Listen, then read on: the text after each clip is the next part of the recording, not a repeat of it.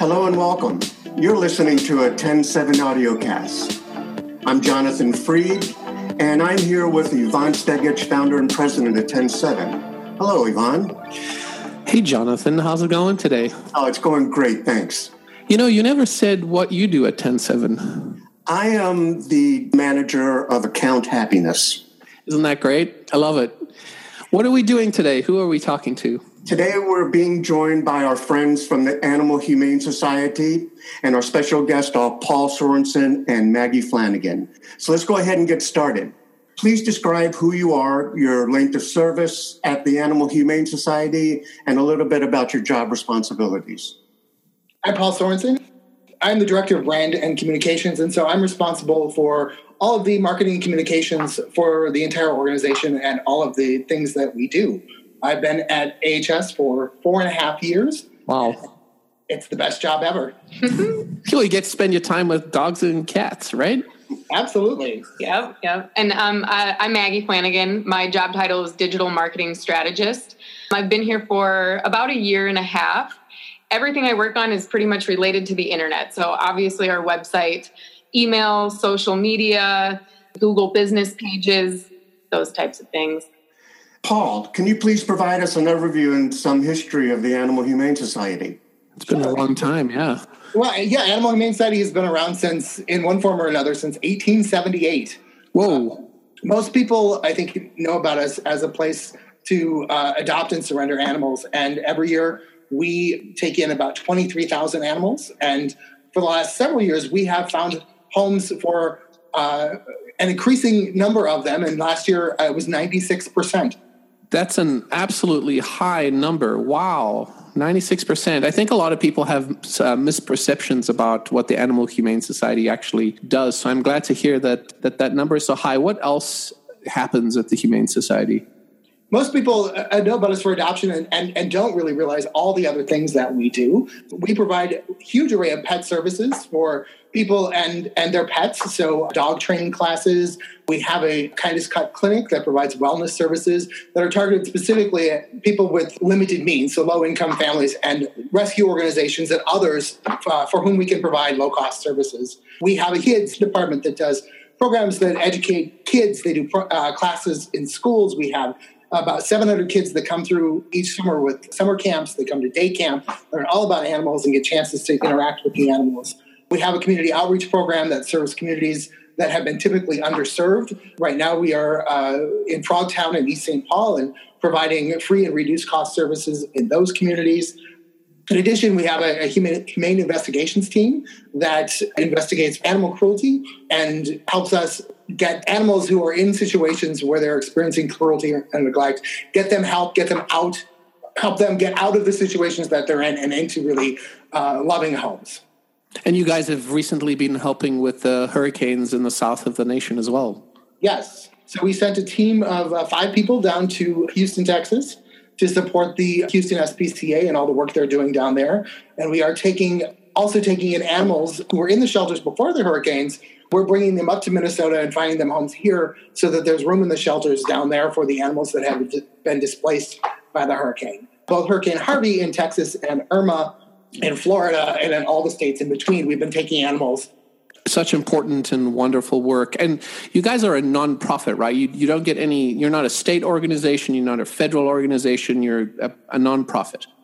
We're a nonprofit and we're completely independent, not a part of the HSUS or the ASPCA. We're a local nonprofit organization, and we're really funded primarily through donations and through the fees that people pay to adopt and to use our services. So there's really no government funding. It's all funded by donors and by the work that we do. I think Paul did a really good job covering it. One thing that we really focus on, adoption seems to be kind of at the center of what we do, or at least that's what the perception is. However, we do a lot to help families keep their pets in their home. Yes. In addition to, as Paul said, like training and boarding, we have a pet helpline so that if someone is thinking about surrendering their animal because they're faced with a financial crisis or they're divorcing or for any other reason, we want to provide expert advice and resources for people so that animals stay with their families. So I think that's a big part of what we do. And lost and found as well. That's another service you provide, especially online. I actually had no idea that it was such a resource for people who had either lost their pets or maybe found a pet and were looking to reunite it with its family. But we get dozens of posts a day, both for lost and found pets. It's a really important resource for our community. I think you guys do a great job with that. Thanks. One of the most endearing stories that I have about the society is the one about Korea. And going over and knowing that the Koreans have a festival where they actually raise, prepare, and eat dogs. And then you were able to take in several of these animals to save them from a fate of being served on a plate. When I first saw that, I was just blown away, and I really commend you for that type of international action as well. Right, and so it's not just national, it's international, which is a wonderful footprint to have from Golden Valley, Minnesota, isn't it? Yeah, right. And not just saving the lives of the dogs that came here, but bringing attention to something that I think many people had no idea was happening. So, indeed. And you guys have been online for what seems like forever. When TEN7 and AHS started working together, it was 2008. And there was a Microsoft ASP Classic site that was online. I know you don't remember that, Paul, because it was before your time, but back then you guys were online and animals, you had your own internal pet adoption and processing, right? I don't think processing is the right word, but it was maybe tracking the animals internally. So you guys have been online for a long time. Can you remember or maybe speak to the state of the Animal Humane Society site when you started, Paul? What was kind of the status quo? When I started in 2013, the site that we just retired, about a month ago, still had remnants of that code from the first site you guys built was in Drupal 5. At some point, moved it to Drupal 6, but some of the Drupal 5 code remained. And it had been evolving for some time, but it was really a relic of a time before the age of mobile. And so, we went through immediately after I arrived, a process to sort of graft on some more mobile compatibility. There had been a little bit of a mobile specific site created by TEN7 to serve just adoption listings, but the rest of the site was really not very mobile friendly. And so one of the first things that I wanted to do when I got here was really address the mobile functionality for the whole site and make it easier for folks on mobile devices to access all of our. And I think that was an artifact of not being sure what we were going to do just before responsive design started to take off. Yep. And so AHS, as has always been the case, has been on the cutting edge of technology, in my opinion. And so we tried an M.dot site before responsive was even a thing. And that kind of got mixed up with trying to make the best possible experience for mobile users. And it was certainly a relic, as you well described. Lots of different moving pieces, weren't there? Right, and we made it work. I think there was a lot of creative thinking that went into taking technology that wasn't designed for the mobile age and making it function pretty well, at least as long as you didn't look under the hood, to make the site mobile friendly, given the constraints that we had in terms of budget and time. It was a relic, but it also, I think, was doing the job we needed it to do at the time. But I think it was certainly when it came time to create the Drupal 8 site, everyone recognized that we needed more from a website. Do you remember when we first started working on the site? Well, we launched the site we called Blue, which was sort of a grafted on mobile experience onto the Drupal 6 site in early 2014. And I think as soon as that launched, we started talking about what would come next. I don't think those conversations started in earnest until maybe 2015. And at that point, we knew that Drupal 6 was also at its end of life, and that sort of accelerated the process. Right, and we never really considered Drupal 7, did we? We really wanted to wait for Drupal 8 to get the longest possible life out of the next site. Yes, and we had gotten, 9 years out of the Drupal 5/6 site, so I don't know that we'll be able to get another 9 years. Well, I guess you never know. I mean, 9 years out of a site, I think we launched it. Yeah, that it's about 9 years if you consider that the Drupal 6 site was really an upgrade of version and not an upgrade of user experience. It was just trying to make it more secure and address some of the issues we had. But yeah, that was quite a long-lasting site. It's a record I don't think we're going to break again.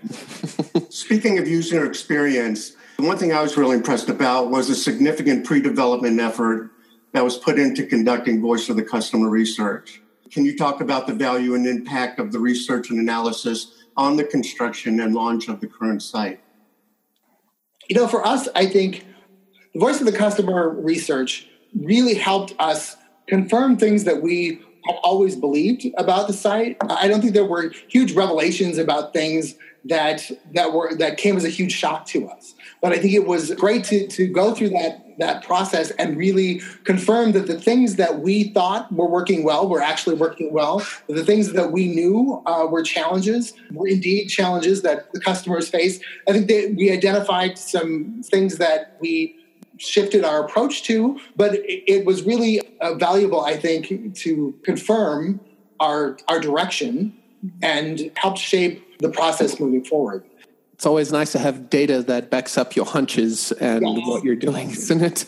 And when, we did a survey of web users and gathered quite a lot of data. And that's always a little scary process when you put it out there and you're getting that unfiltered information to use your site. And it was, I think, really gratifying to know, even though it was a relic and had been sort of creatively upgraded all those times, people were really, for the most part, pretty happy with their user experience. And the things that we knew were challenges were actually the things that they thought were challenges as well. So on day one, when I started, we were talking about the new website, and the survey had already started and I think was closed. But I was so impressed with how many people wanted to participate in our new site. And for me, it showed kind of the value that AHS has in people's lives, because I would never think people would be so invested in a website. But I was really surprised at how many people completed it and provided honest feedback and really wanted to be a part of that new project. It's a wonderful set of users that you have. It's honestly some of the most gratifying content that you get from them when they submit answers to those survey questions. I actually have a follow-up. It sounds like we were able to confirm what you all suspected and what we already knew and what we've thought all this time. Were there any big surprises? Is there anything you can think of, Maggie or Paul, that surprised you that the data gave us? There was one thing that surprised me, that there are people who visit our site multiple times a day just to look at animals, and they're not even wanting to adopt. They're just there because it's their feel-good part of the day. I didn't ever think of our site as like a happy news site. Our pages were providing a respite of some kind to people, and that really surprised me because I'm not looking at animals unless I want to adopt one. At least that's what I thought. And so that was surprising to me, how many people visit our page every single day just to see what they can see. I agree. I think that was my most surprising persona that came out of the voice of the customer. Was we had a name for that persona, and it was Annie Adopter.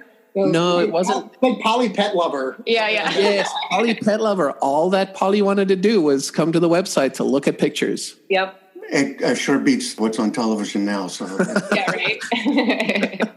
The survey that you did before, you just talked about, but you also ran a survey after we launched the site. Is there anything you'd like to comment on about there? Was there anything you learned from there that you weren't expecting? So it wasn't really as much a survey as it was just email us and let us know what you think. There were some really emotional reactions to the new site, and I wasn't expecting that at all. Speaks to how invested people are in it. Yeah, I know change is hard, but I just wasn't expecting the amount of passion that came through in some of the emails. And there were definitely some oversights that we were like, oh, duh, why didn't we think of that? For example, like the declaw cat filter. That really turned people off, and that they thought that was a decision we made. And really, it was just kind of an oversight on our part. But so there were things that again, like the investment that people have on our website, it just continues to surprise me still. Mm-hmm. We spent quite a bit of effort after the fact fixing things like the declaw filter, which showed up repeatedly as something that people wanted. And it was not something that we identified as something to take out, which showed up as an oversight. And one of the things I really appreciated about working with you guys is, we had a fairly rapid response in the weeks after the site launched to really address the things that had come out of that feedback, and that there was lots of positive feedback, and then there was some feedback that was less constructive. Yeah. And then there were some really great insights, like the decloud filter. Mm-hmm. Sometimes you just can't think of everything. Even if you make lists and you check them twice and you do everything you want to do, there's always something that happens. I'm glad we were able to respond to that adequately. Yeah. And that's why we ask the questions we do, so that we can receive that information and be able to act on that data. So that's great. Can you tell me what your number one objective with the Drupal 8 upgrade was? Ooh, number one, not a list of them. I had to think a lot about this question. And I think, if I had to put it as one objective, it's that the user experience on the website matched the user experience that people have when they come to the shelter, that it was as colorful and emotional and wonderful and warm and inviting, and that it gave people that same wonderful feeling that they see when they walk in the door and see the puppies and the kittens, that they would get that from the website. Mm-hmm. Yep, that's exactly what I had written down. So nice job. Yeah. And did client and vendor meet that objective? I think so, yes. I mean, one of the wonderful things about the content, there's a lot of great visuals. And one of the drawbacks of the Drupal 6 site and the way that we accomplished the mobile functionality there was that we really incorporating visuals in a way that was responsive, and video and all of those other things was really cumbersome. Didn't provide, I think, as good an experience on desktop or mobile devices. And we made some compromises. And this new site allows us to really put all of those fantastic videos and images front and center and display them in ways that are big and bold and powerful. And it helps us tell our story through images as well as pictures. And I think that alone has sort of transformed the experience you get online. Yep. I wish there was a way we could make the website furry and fuzzy and such people would want to hug the site too. We could make it purr. Yes. Hey, we could add that as a Easter egg. If you do the Konami code, maybe the website starts purring. Yep. All right, that was great. Now we're going, if you don't mind, I'd like to move into the truth and dare section of our interview. Yeah, let's talk about challenges. No, before we talk about challenges, let's and I'll let you go next, I promise. Okay. Can you elaborate on TEN7's major accomplishments in the upgrade process? And maybe our whole team, but I'm sure there's other AHS accomplishments that we can talk about. Can you ask the question one more time? Can you discuss the major accomplishments, both from the TEN7 side and from the AHS side as well? So this might seem kind of odd because it's not about the website explicitly, but one thing that was really, it's important to me in all my working relationships is that you really get to know people. And this was the first time I've had my hands in a website development in the way we did. It was a huge undertaking.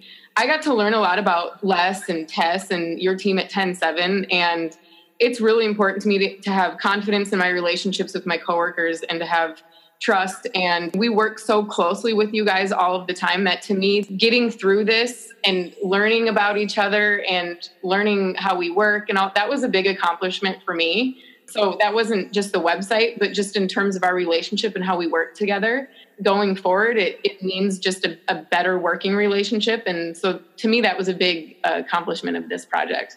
Thank you. You want to talk about the website? Sure.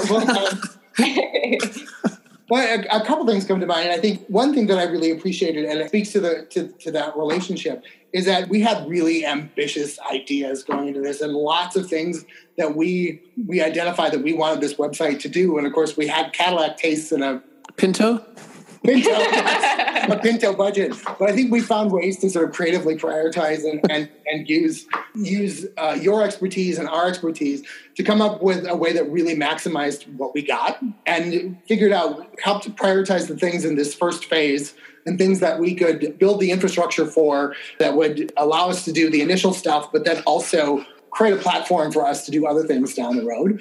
I think we asked a lot of you and this budget, and I think we got a lot out of, what was, for us, a huge project, but recognizing sort of the scope of what we were trying to do, necessarily a huge budget to match our aspirations. Mm-hmm. So I was really pleased with what we were able to do. I also think rethought and reinvented quite a bit of the way that people interact with the adoption filters and the lost and found pages that I think substantially improved the user experience, despite some hiccups with the declaw filter. But I think overall, the user experience in those cases, which make up the vast majority of the interactions that happen on our website, are much better now than they were 2 months ago with the old site. Mm-hmm. So, and again, we've laid the groundwork for some other things down the road. I have to concur with both of you. I really appreciate the human aspect of our relationship, and I'm very glad that you talked about that, Maggie, because I think it's important to our team as well, not just to me, but to Jonathan, to Madeline, to everyone that worked on the project. I think the only person that didn't write a line of code besides me and Jonathan and Madeline of the developers was Lex. And I think he was involved in some of the user experience work and some of the setting up the theme, and certainly in the Solar search of the site. You got more than 2/3 of TEN7 touching the code and working on the site and on the design. And for us, the relationship part is really important as well. So I'm glad to hear that. And from a technical point of view, I think we had some accomplishments in the upgrade as well. We upgraded a major version of Drupal from 6 to 8. We implemented Solar Search, which, is giving better results to users. We certainly focused on mobile. And then I think the functionality that I was hoping would really improve was the lost and found. And I think that part has improved as well. So certainly, in my opinion, there have been some major accomplishments in this project. And I'm excited for the groundwork that this lays for future feature updates and for other things that we're going to do. Yeah. One other thing I want to mention is I was expecting when we first started this to keep that we would keep extending the deadline, because with huge projects, that's just what you do. TEN7 was on it with the deadline, and we were the ones who kept pushing it due to other things at work. So I think that's a big accomplishment that we were not only just I think a week out from deadline, but that's a big deal. Mm-hmm. Thank you, Madeline. Yes, thank you, Madeline. That's right. Yes. Well, I think that's a segue to the not so rosy parts, right? Every project has a challenge. I'll start with the fact that the project did take a long time, even though we hit the deadline that we agreed upon.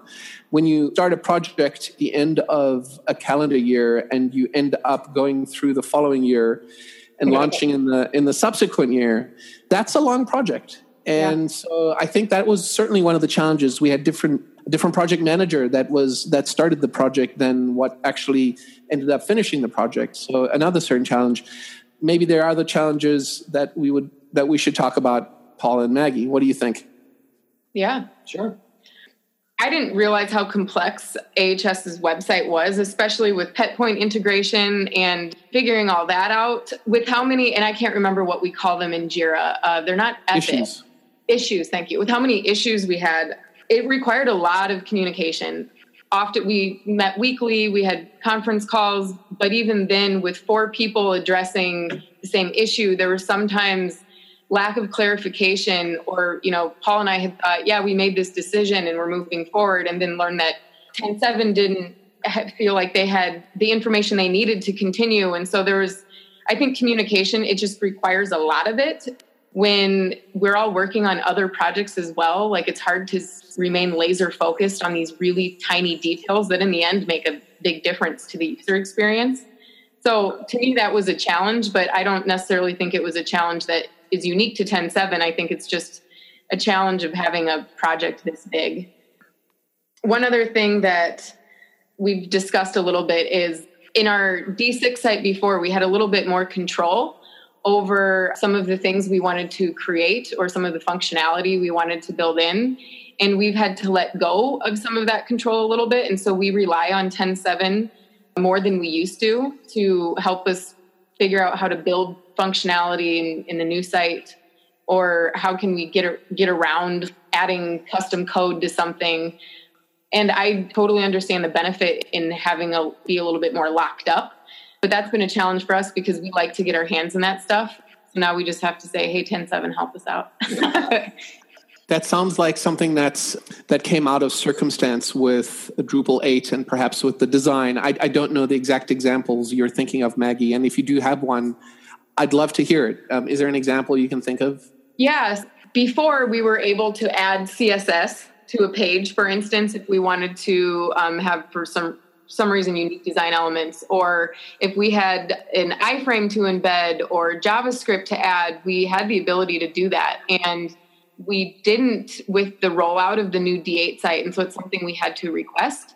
But now, of course, Les has put in our ability to embed unique code, especially because we want to use our D8 site now to host some of the event pages that we have. So, for instance, Whisker World, it has a totally different color palette than our standard brand colors. And so, or in order to use the D8 site for those pages, we need to request a snippet embed. So that's an example of how we're using the D8 site, and we needed Les's help on that. I think part of that is also a reflection of we were, and me in particular, because given the work that I did with you guys with the original sort of mobile upgrade back in 2014, knew a lot about Drupal 6. We had been using Drupal 6 a long time and really understood all the ways that all the pieces fit together. And I think we are now at a place where I'm in a different role now, and I have not had the time to invest in sort of a more comprehensive knowledge of Drupal 8, and neither has Maggie. And we're learning a new platform and learning the limitations. And in the cases that Maggie has talked about, Les has been great about thinking through what is a reasonable way to accommodate our requests. But I think some of his unfamiliarity with the new platform and sort of what is really a limitation and what is really what we don't understand. Mm-hmm. Right, and I think that goes with any new platform that you start up on. And as you know, we've been doing this for 2 years now with Drupal 8. And I think we have a solid understanding, but sometimes we still haven't discovered all those new things that have changed. So we very much appreciate your patience and being able to respond in the way that we do. As always, we're not trying to lock you in, or any other client for that matter. Our greatest desire is to be able to empower you and every other client to do what they need to be able to do. Mm-hmm. Recognizing, I think, too, that there are some limitations that are there for our own good. Yes, totally. Yep. There are good reasons to not give everyone the keys to the kingdom, and we recognize that. I think one of the other challenges that we didn't anticipate would be the whole pet point integration. The website integrates with a whole different system that has its own set of unique challenges and can be sometimes a little finicky and unpredictable. And, we tested quite a bit before the site launched, but once you get real people using the site with all that real data in real time, no matter how much testing we did, I think we could not have anticipated some of the things that cropped up. And so we spent a good deal of time after the launch identifying and sort of killing the bugs that came through that process. And again, that's dependent on this whole other system. And it works seamlessly 98% of the time. And it's that 2% of the time that was giving us some grief. So we're 6 weeks out from the launch of the website. And I feel like we have pretty successfully and pretty quickly managed to identify and correct some of the issues that we hadn't identified beforehand. And I think we're in pretty good shape. Yeah. But again, it was 98% fantastic. I think the other thing that is worth recognizing is that there was 9 years worth of tweaks and customization that happened with the Drupal 5/6 site that we're now starting over, recognizing just how good it was, given the fact that we started from scratch. Yeah. Is there anything we could have done to have addressed the 2% that were the challenges that you mentioned? I have an opinion, but I would love to hear if you think there's something else we could have done better there. I think we could have turned on and left on the pet point integration and looked at more data more consistently. I think we did some testing and confirmed that information was coming through, but we didn't test it in real time with real animals. With real animals and with real, the folks who use it on a daily basis, that might have uncovered some of the quirks. Yeah, for instance, we just discovered yesterday that rats, for some reason, weren't coming through. They were coming through the PetPoint API, but they weren't appearing on our website. And I never would have guessed this, but it had something to do with the fact that their scale was ounces versus pounds. So it's just like little things like that we were like, whoa, these really small details that you don't even think of until all of a sudden you're faced with, why aren't rats on the website? Right. There are so many things, so many quirks coming out of PetPoint and the way that information comes through that we discovered late in the process. Yeah. I think we actually started pulling in real animals a week before launch. If we could have done it again, I would have said, let's do 4 weeks at minimum. That way we could have seen what was actually coming through. And perhaps also involve people on the floor that were using that data in some sort of a capacity as well. So we did kind of a soft launch, and I asked different staff from different departments to do testing, and I gave them different scenarios. And so I felt really confident that we had done the testing we needed to do.